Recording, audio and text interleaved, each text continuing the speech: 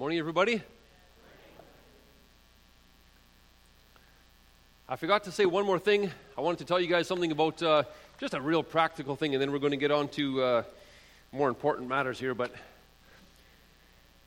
if you would like an easier way, if you're somebody who regularly gives to church financially and gives to the Lord like that through Pansy Chapel, and if you would like an easy way to do that, and you would like to rather do automatic withdrawals instead of writing a check or handling cash, you're welcome to do that. We have that available, and there are forms in the back info counter, or send an email to Kendra. She might hate me for saying that, but that is a possibility. I just wanted to throw that out there.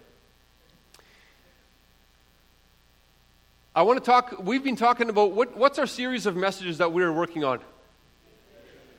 We're working on a series of messages about vision. We're in part 5 already. The vision for Pansy Chapel is to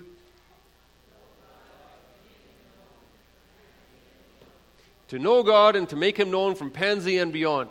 And if somebody was to come up to you and say, well, how are you going to do that? Then you would just say, well, we will do this by nurturing intentional relationships with the triune God and with each other, focusing on the truth, living out His love. Exactly right. And then we're just going to keep on going here. So at some point, as in this series is going to be pretty long. So we've already talked about the vision, we've already talked about the mission, and we're starting to get into some of the core practices that we do here in Pansy Chapel, things that we do. And today we're going to touch on the second one of those, the second core practice. And then in the upcoming sermons, we're going to talk about the other core practices, and we're even going to get into our core values, ways that we think. And so here's the core practice number 2. The second core practice is this. We are and desire to be, okay? I'm just saying we haven't quite reached there yet, but we're getting there. We want to become a church of prayer as individuals, as small groups, and as a corporate body, okay? And so, just so you understand what we mean with that, we mean that Christians should be spending time one-on-one with God in your prayer closet, as it were. With me? We should also be praying in groups of 2 or 3 or 5 or whatever it is, and we should be praying in small groups. And we also should be praying collectively, like we just did a few minutes ago here, as a body, as a church body altogether. And so we desire to grow in all 3 of those, which is very easy to get out of one verse. Here, Jesus said in Matthew 21, "It is written," He said to them, "My house will be called a house of prayer."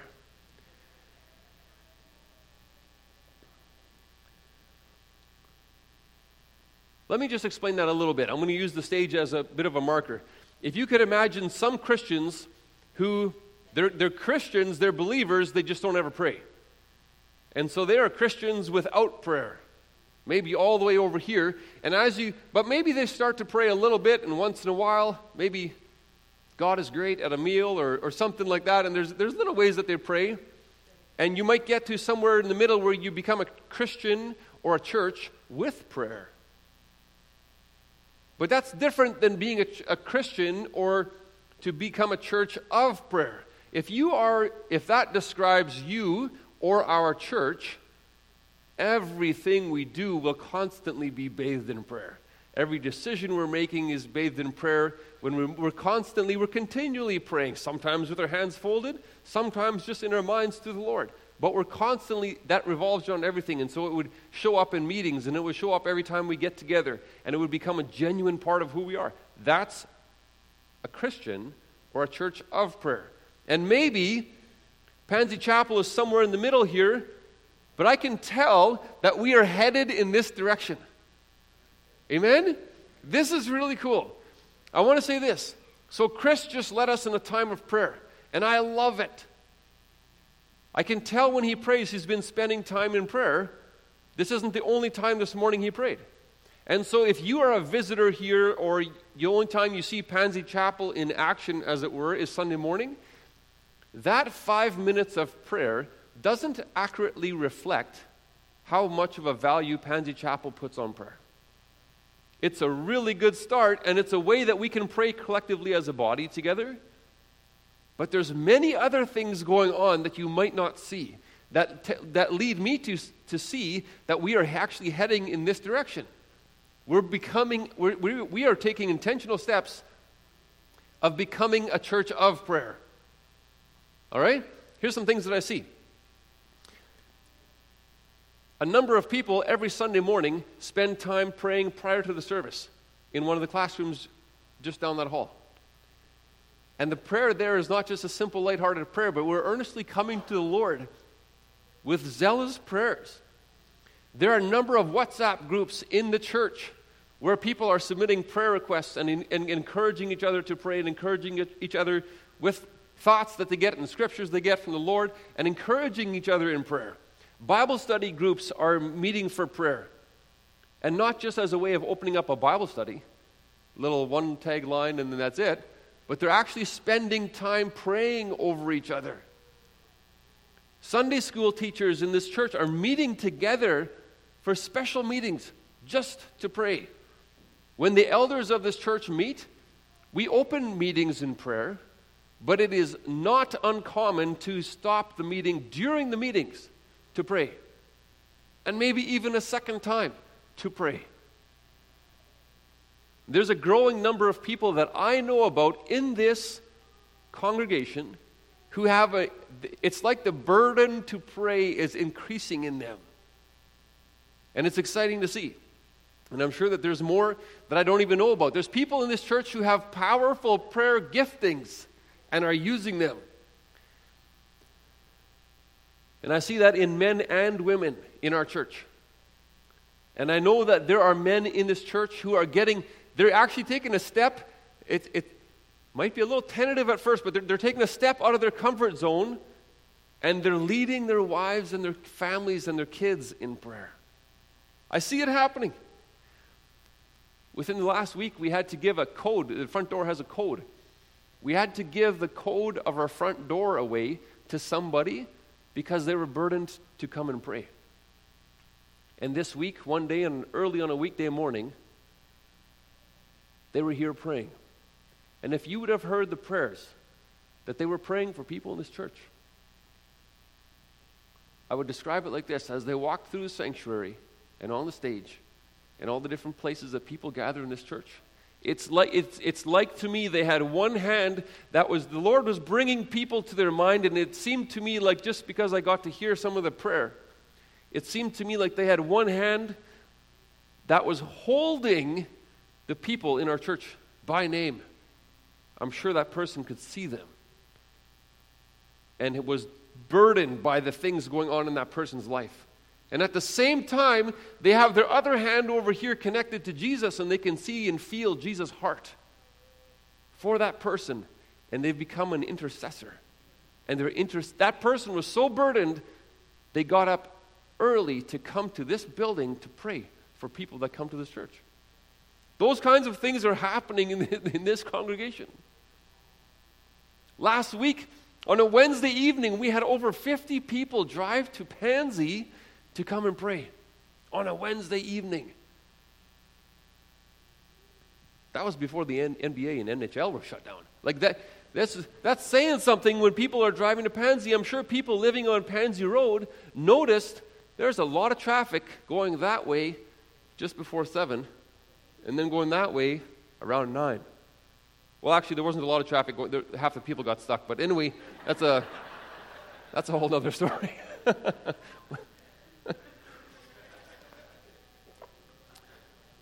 That's another story. If you were there, you know exactly what we're talking about.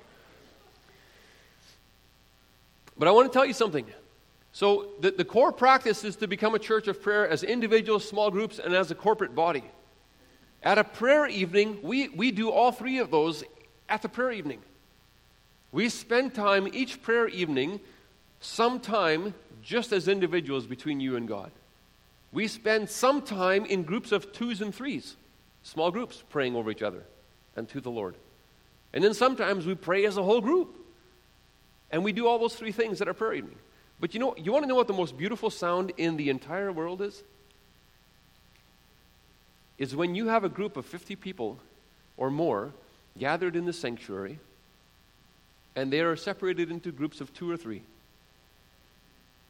and they're going to pray over each other. And so you can see scattered throughout the sanctuary, groups of 2 or 3. And there's a moment, there's about a minute where you can see they're talking to each other and just wondering, what are we going to pray about?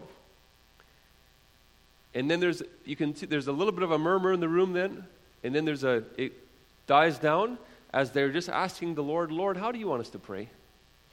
And then there's a bit of a stillness that comes in the room, and then after that, as people begin to pray, and you cannot hear any one specific prayer, but you just get a bit of a quiet murmur as people are throughout the sanctuary are praying to the Lord, lined up with His will. That is the best, most beautiful sound you'll ever hear. Pansy Chapel is growing and becoming a church of prayer.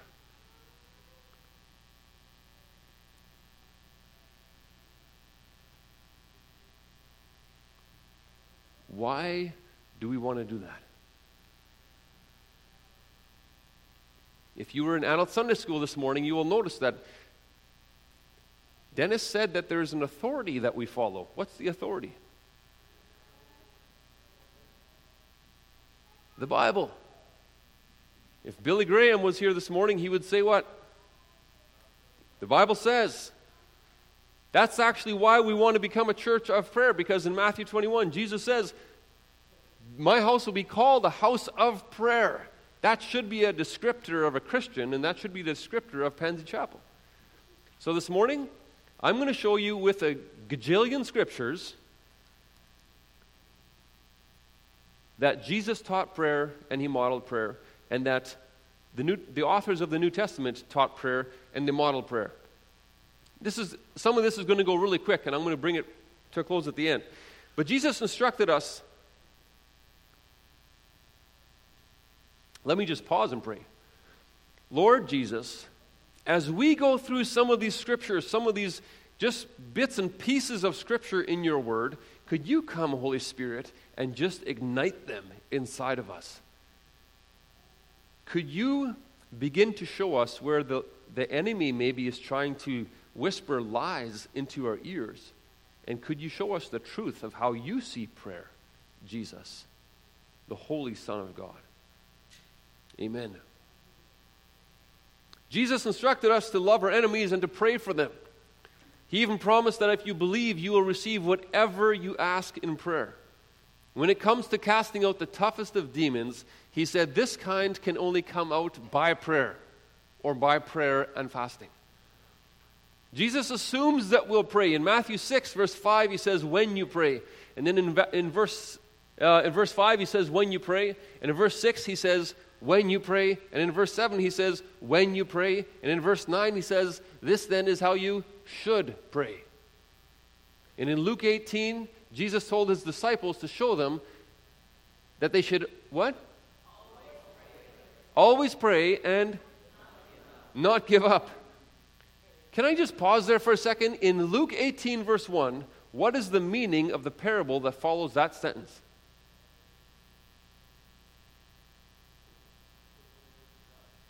Yeah, that's the parable, but what's the meaning?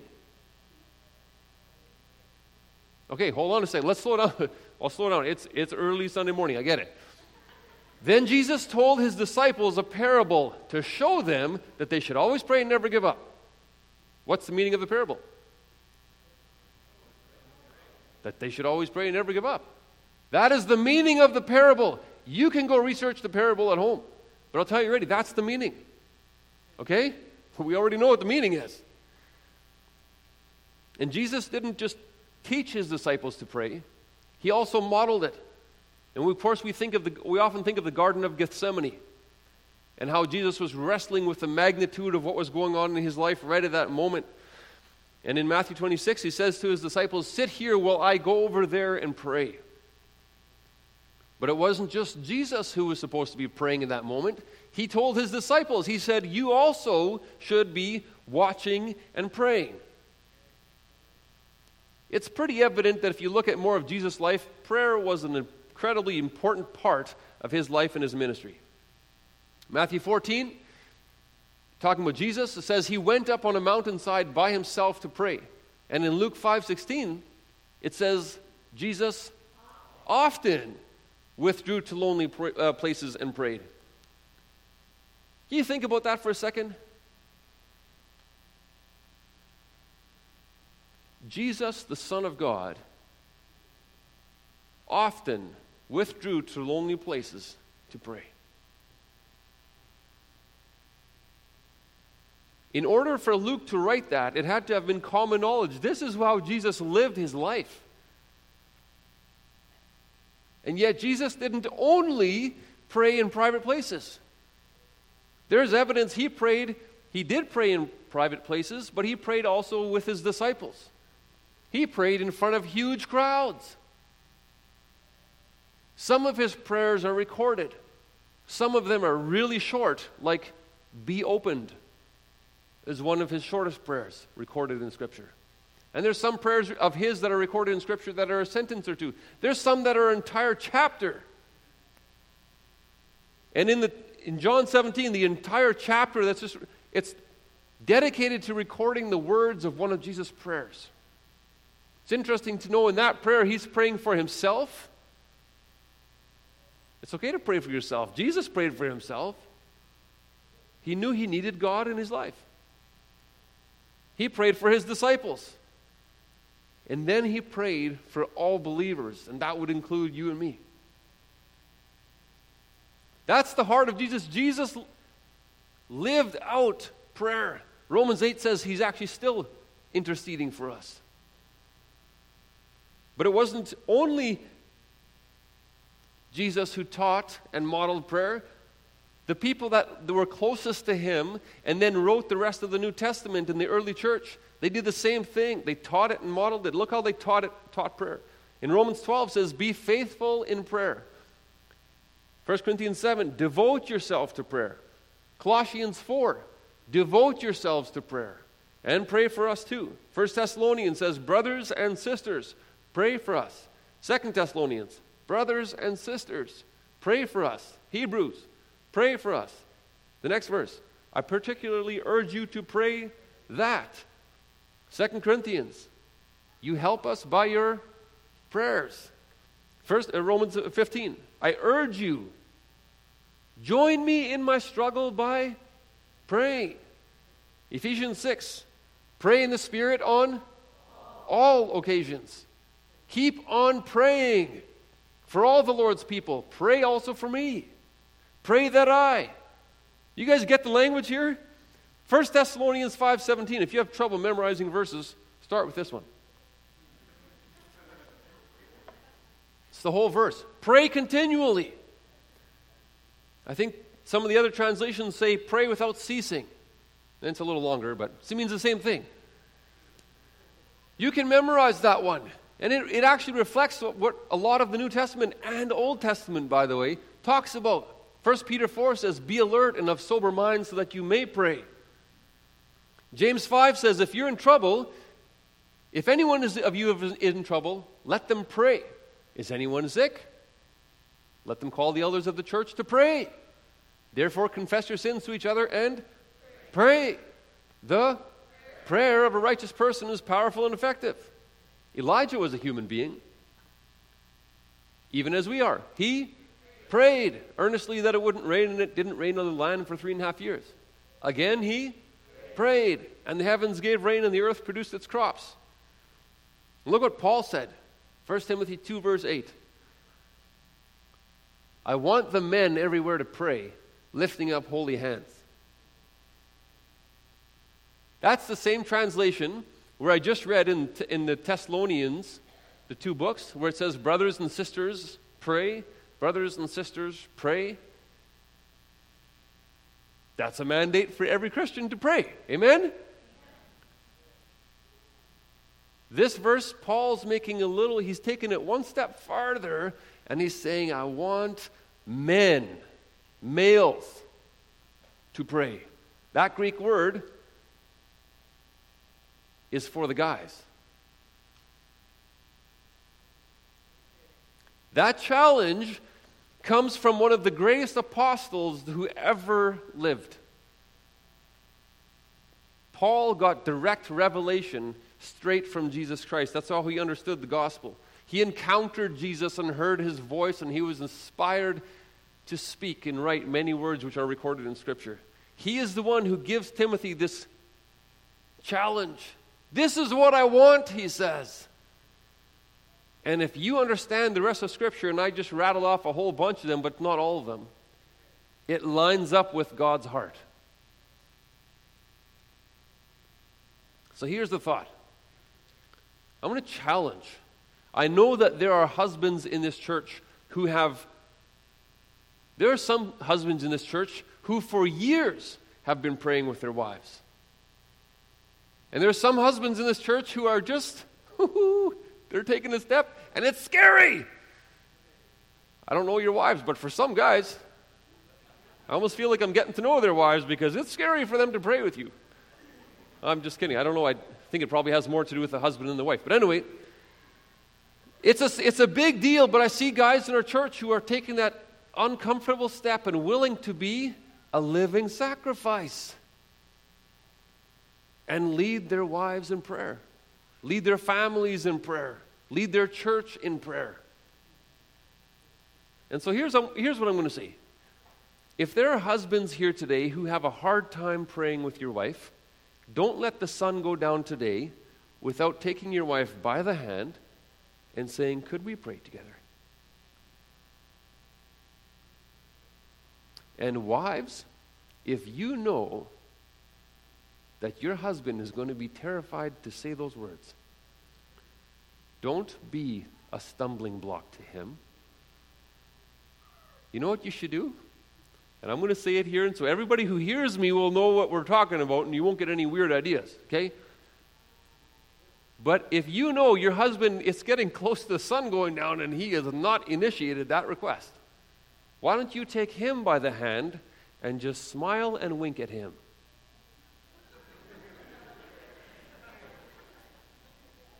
And you will know that today that means he will respond and say, could we just pray together?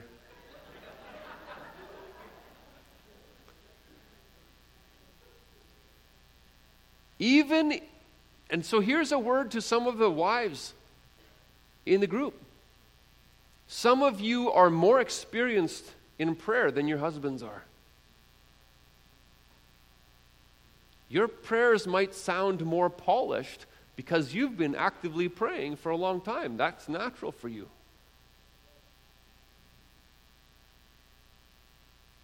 Just encourage your husband to initiate that prayer. There is an amount of security that, and this is to husbands and wives, and I know if you're single here today, prayer still applies to you too, but I'm really challenging husbands and wives because for some reason we have tough time with that. And if you're single and you're dating somebody, I'm going to stop on this for a second, and you're looking to somebody to date, you should pray with them on your first date. It'd be fantastic. Man, you can set the groundwork for, hey, if we're hanging out together, this is what it's going to look like. And it's going to be really easy to pray together later, if they're still hanging out with you. So, but I want to say to husbands and wives, there is a lot of security that comes to the wife in a marriage when the husband takes the lead of praying. And I'm not making that up. I'm quoting Sheila.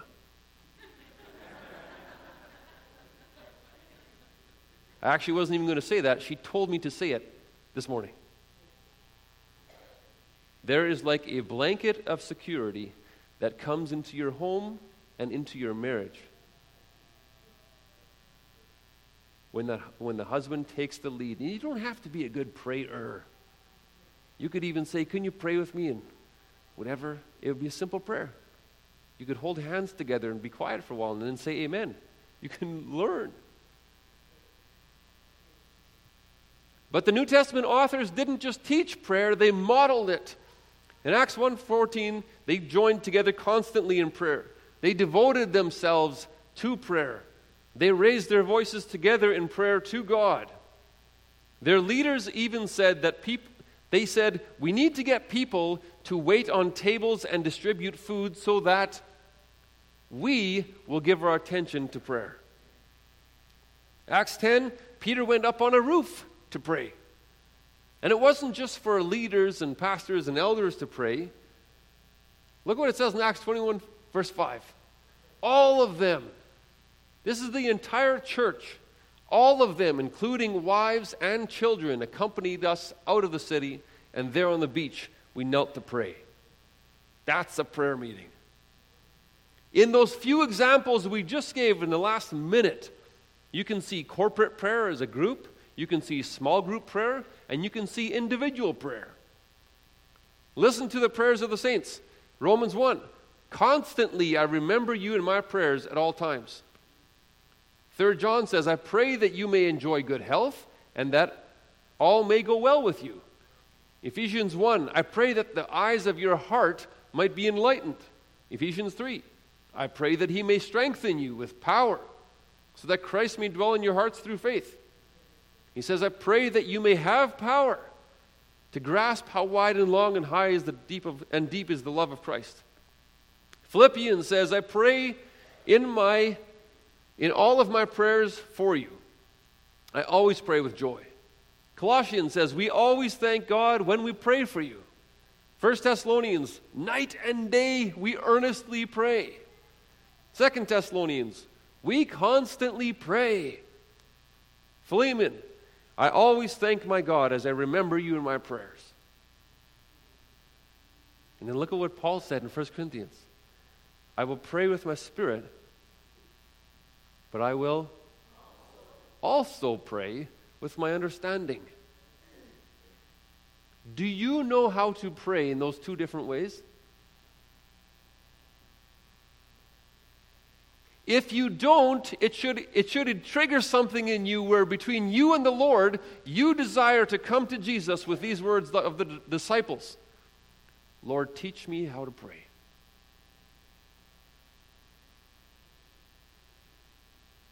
That should be our humility before the Lord and say, Lord, I get it.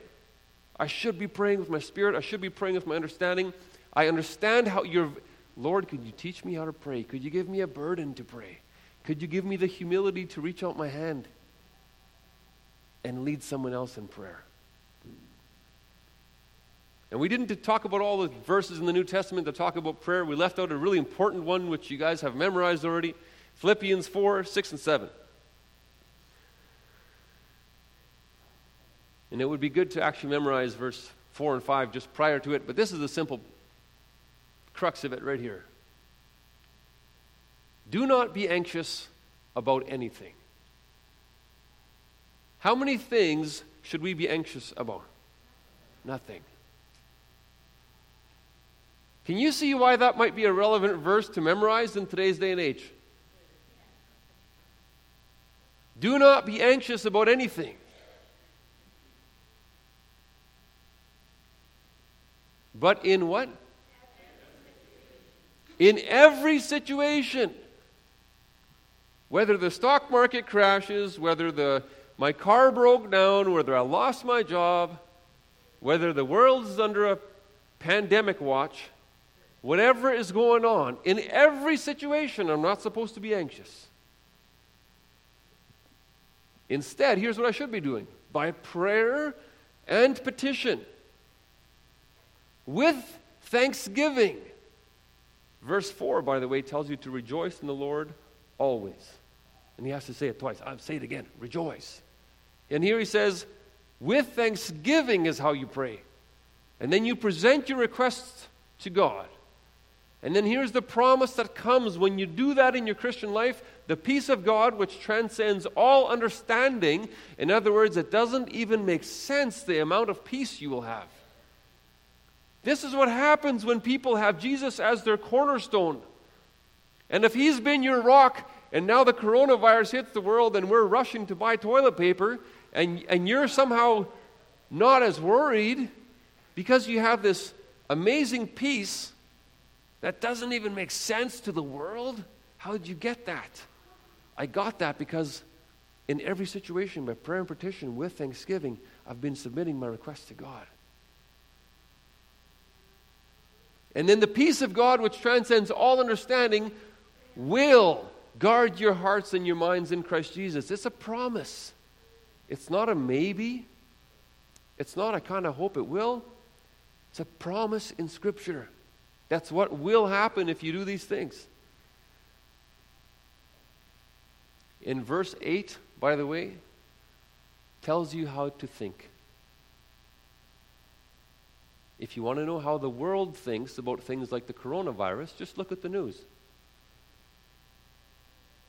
If you want to know how Scripture tells you to think, look at verse 8 and memorize it. It's like a filter, and through that filter, it'll tell you what to think about. Here's the conclusion. The core practice for Pansy Chapel is that we want to become a church of prayer as individuals, in small groups, and as a corporate body. And if you can imagine somewhere over, I'm using the stage as an example, if this is a church or a Christian without prayer, and this over here somewhere is a church, is a Christian or a church with prayer, thanks, and over here would describe a Christian or a church of prayer. Where are you as an individual in that scale? There are people in this church who are actually really, really, really close to being over here. And so go to that next slide. Are you already praying? If you are already over here in your Christian life, please don't stop praying. I am begging you, you need to pray that we will continue to have breakthrough in this church and in this body. It's already happening. And you know what's going to happen? As Pansy Chapel grows to become a church of prayer, it's going to spill. It can't not spill. That peace that is beyond understanding will be noticed and will have an effect on the people around us, our families, and our community, and our country.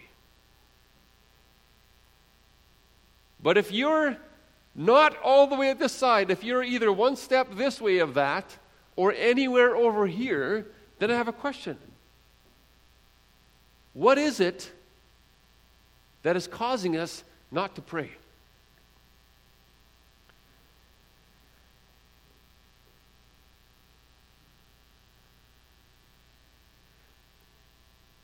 If you're a Christian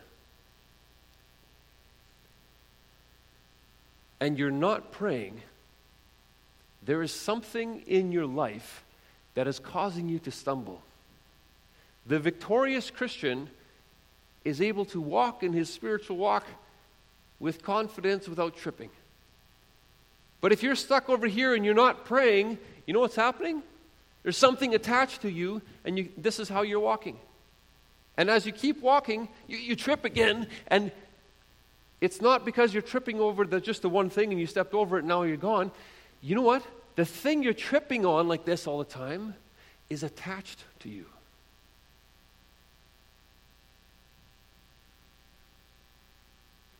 Let's think about this a little bit. Just think on that. But what is it that's causing you? If you understand Scripture is saying a very clear mandate to pray. And if you are not, something is causing you to stumble. What is it? If it's unbelief, maybe Satan is whispering that same famous lie he has. Did God really say? Did God really say prayer is important? That's why I wanted to rattle off so many scriptures to you to tell you that the Bible says prayer is paramount in a Christian's life. God did really say. And so if you struggle with unbelief, maybe read Mark 9:23-24 and study that and memorize that and confess unbelief as your sin and ask Lord to fill you and heal you from that. Is laziness your sin? And by the way, I know I'm being bold by saying these things are sin, but when James 4:17 says, if you know the good that you ought to do and you don't do it, it's sin. and prayer is easy to show from Scripture, that should be paramount in a Christian's life. Jesus desires for the church to be over there a church of prayer. So what's keeping you from getting there? If it's laziness, ask God, confess laziness as your sin, and ask God to fill you with vigor and passion and zeal for prayer. You'll find that in Romans 12. That's the wrong reference. That shouldn't say 1 and 2. It should say 11 and 12. Romans 12, verse 11 and 12 talks about being filled with zeal, specifically in being faithful in prayer. Or are you filled with pride? Sometimes Christians struggle with this. Maybe they prayed and God didn't answer in the same way that they hoped that He would. And now they have gotten a hard heart, and they actually take some pleasure in their hard heart because now they feel justified in not praying because God doesn't answer my prayers anyway. And at the root of that attitude is pride. Because in that moment we see a prayerless Christian is essentially telling God, I don't need you, I got this. Really? Should the clay say to the potter, I don't need you? Are God's ways as low as yours? You could read some of those scriptures, but I want to just show this point from a really, really simple example. In this series of messages, we talked about worshiping the Father. We talked just a little example of how big the universe was, and it's a bit hard to comprehend. Do you guys remember that? If you didn't catch that sermon, listen to it. The God of the universe is a bit tough to comprehend because there's no possible way you can comprehend how big the universe is, and He spoke it with the Word. I want to give you a tiny example today. Do you know that DNA is made up of 3 billion base pairs?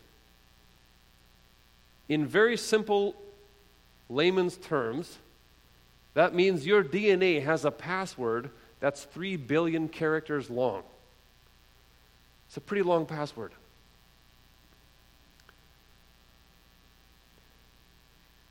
Do you know how many characters, and I'm talking about like letters and spaces, are in the Bible? So everybody hold up your Bible for a second. So you can Google this later, or you can start counting when you get home. But from Genesis to Revelation, there are a little bit less than 5 million characters and spaces in your Bible. So if you were imagining that to be one run-on sentence, but not even a sentence, actually a word, from Genesis to Revelation, that's 5 million characters. You can put your Bibles down. And let's just imagine that we had 200 Bibles raised in the air right now. You would need 3 times that many to make the password that defines your DNA. And you have that password in your DNA in virtually every cell in your body. The same password. You have trillions of those cells in your body. And there's no human on the planet who has the same one. That God who created those things that we can't even comprehend is the God that we're praying to. Do you think it's wise for the clay to say to the potter, I don't need you? If pride is your sin, we need to confess it and commit to the Lord and say, Lord, I want to have a burden to pray.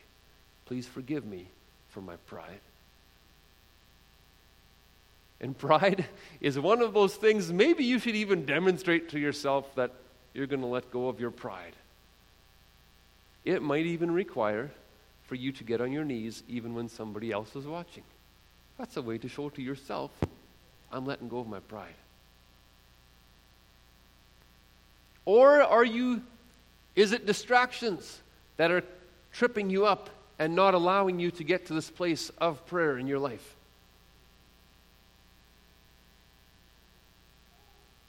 Matthew 18 is a bit of a gripping scripture, but Dennis referred to this in the Sunday school class today. Are there things that are causing you to stumble in your walk? Are there distractions? If there are distractions in your life that are keeping you from praying, you should get rid of the distractions.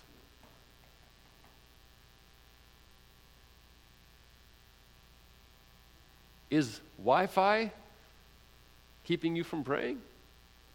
This is simple. Then get rid of the Wi-Fi. Is it the news feed on your phone? Then get rid of the news feed on your phone. Is it TV or video games distracting you from praying? Then get rid of them. Is work causing you not to pray? Then get rid of it. What about sports? Or your mutual funds? Or anything else? You know what Jesus said? You think those are bold words? Remember how I said whatever is causing you to stumble is attached to you? It's like there's something stuck on your foot and it's causing you to stumble. You know what Jesus said you should do with it? Cut it off. And then once you cut it off, should you put it in your pocket? No, throw it away.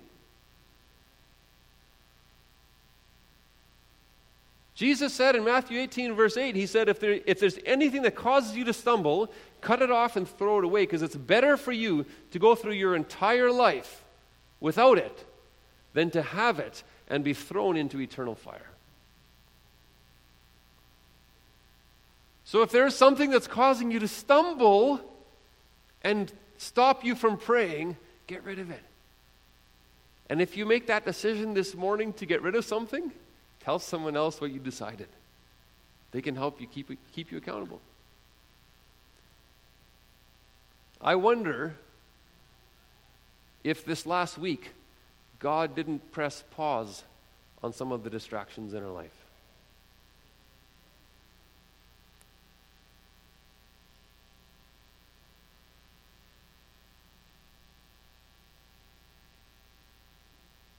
If that happened in your life, that your distractions that He was so gracious and loving that He pressed the pause button for you.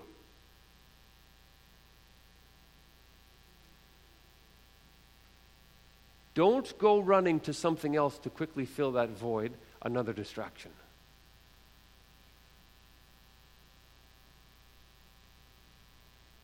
Just ask the Lord, Lord, was that distraction keeping me from praying? And if it was, confess it. Here's how we're going to close the service. When the worship team comes up to do their last song, I'm going to invite everybody to just, as we have gone through some of these things, if there is an area in your life, if you are not already a Christian of prayer, if you're any step farther back from that, I encourage you just to spend time, confess it between you and the Lord quietly, wherever is the most appropriate, and say, Lord, I would like to confess this as sin. You could do that right where you're sitting. In fact, if you're sitting next to your wife, you could do this right here. You could reach over, or your husband, and you could either smile and wink, or you could say, could we just pray together? You could do that right here, even while the worship team is singing. Or you could sit in your chair and tell the Lord, Lord, I confess whatever it is as my sin. I want to be a Christian of prayer. And I'm going to invite you and give you the opportunity, if you want, and you think it would be the most appropriate, I want to demonstrate to myself and to Jesus that I'm excited and willing to pray. Maybe you even want to come to the front or get on your knees at your chair. That opportunity is there. let's just meet the Lord in prayer this morning. So I'm going to invite us, I'm going to lead us and to begin. The worship team is going to come up and they're going to sing their last song. I'm going to begin the prayer and you guys respond as is appropriate before the Lord. Lord,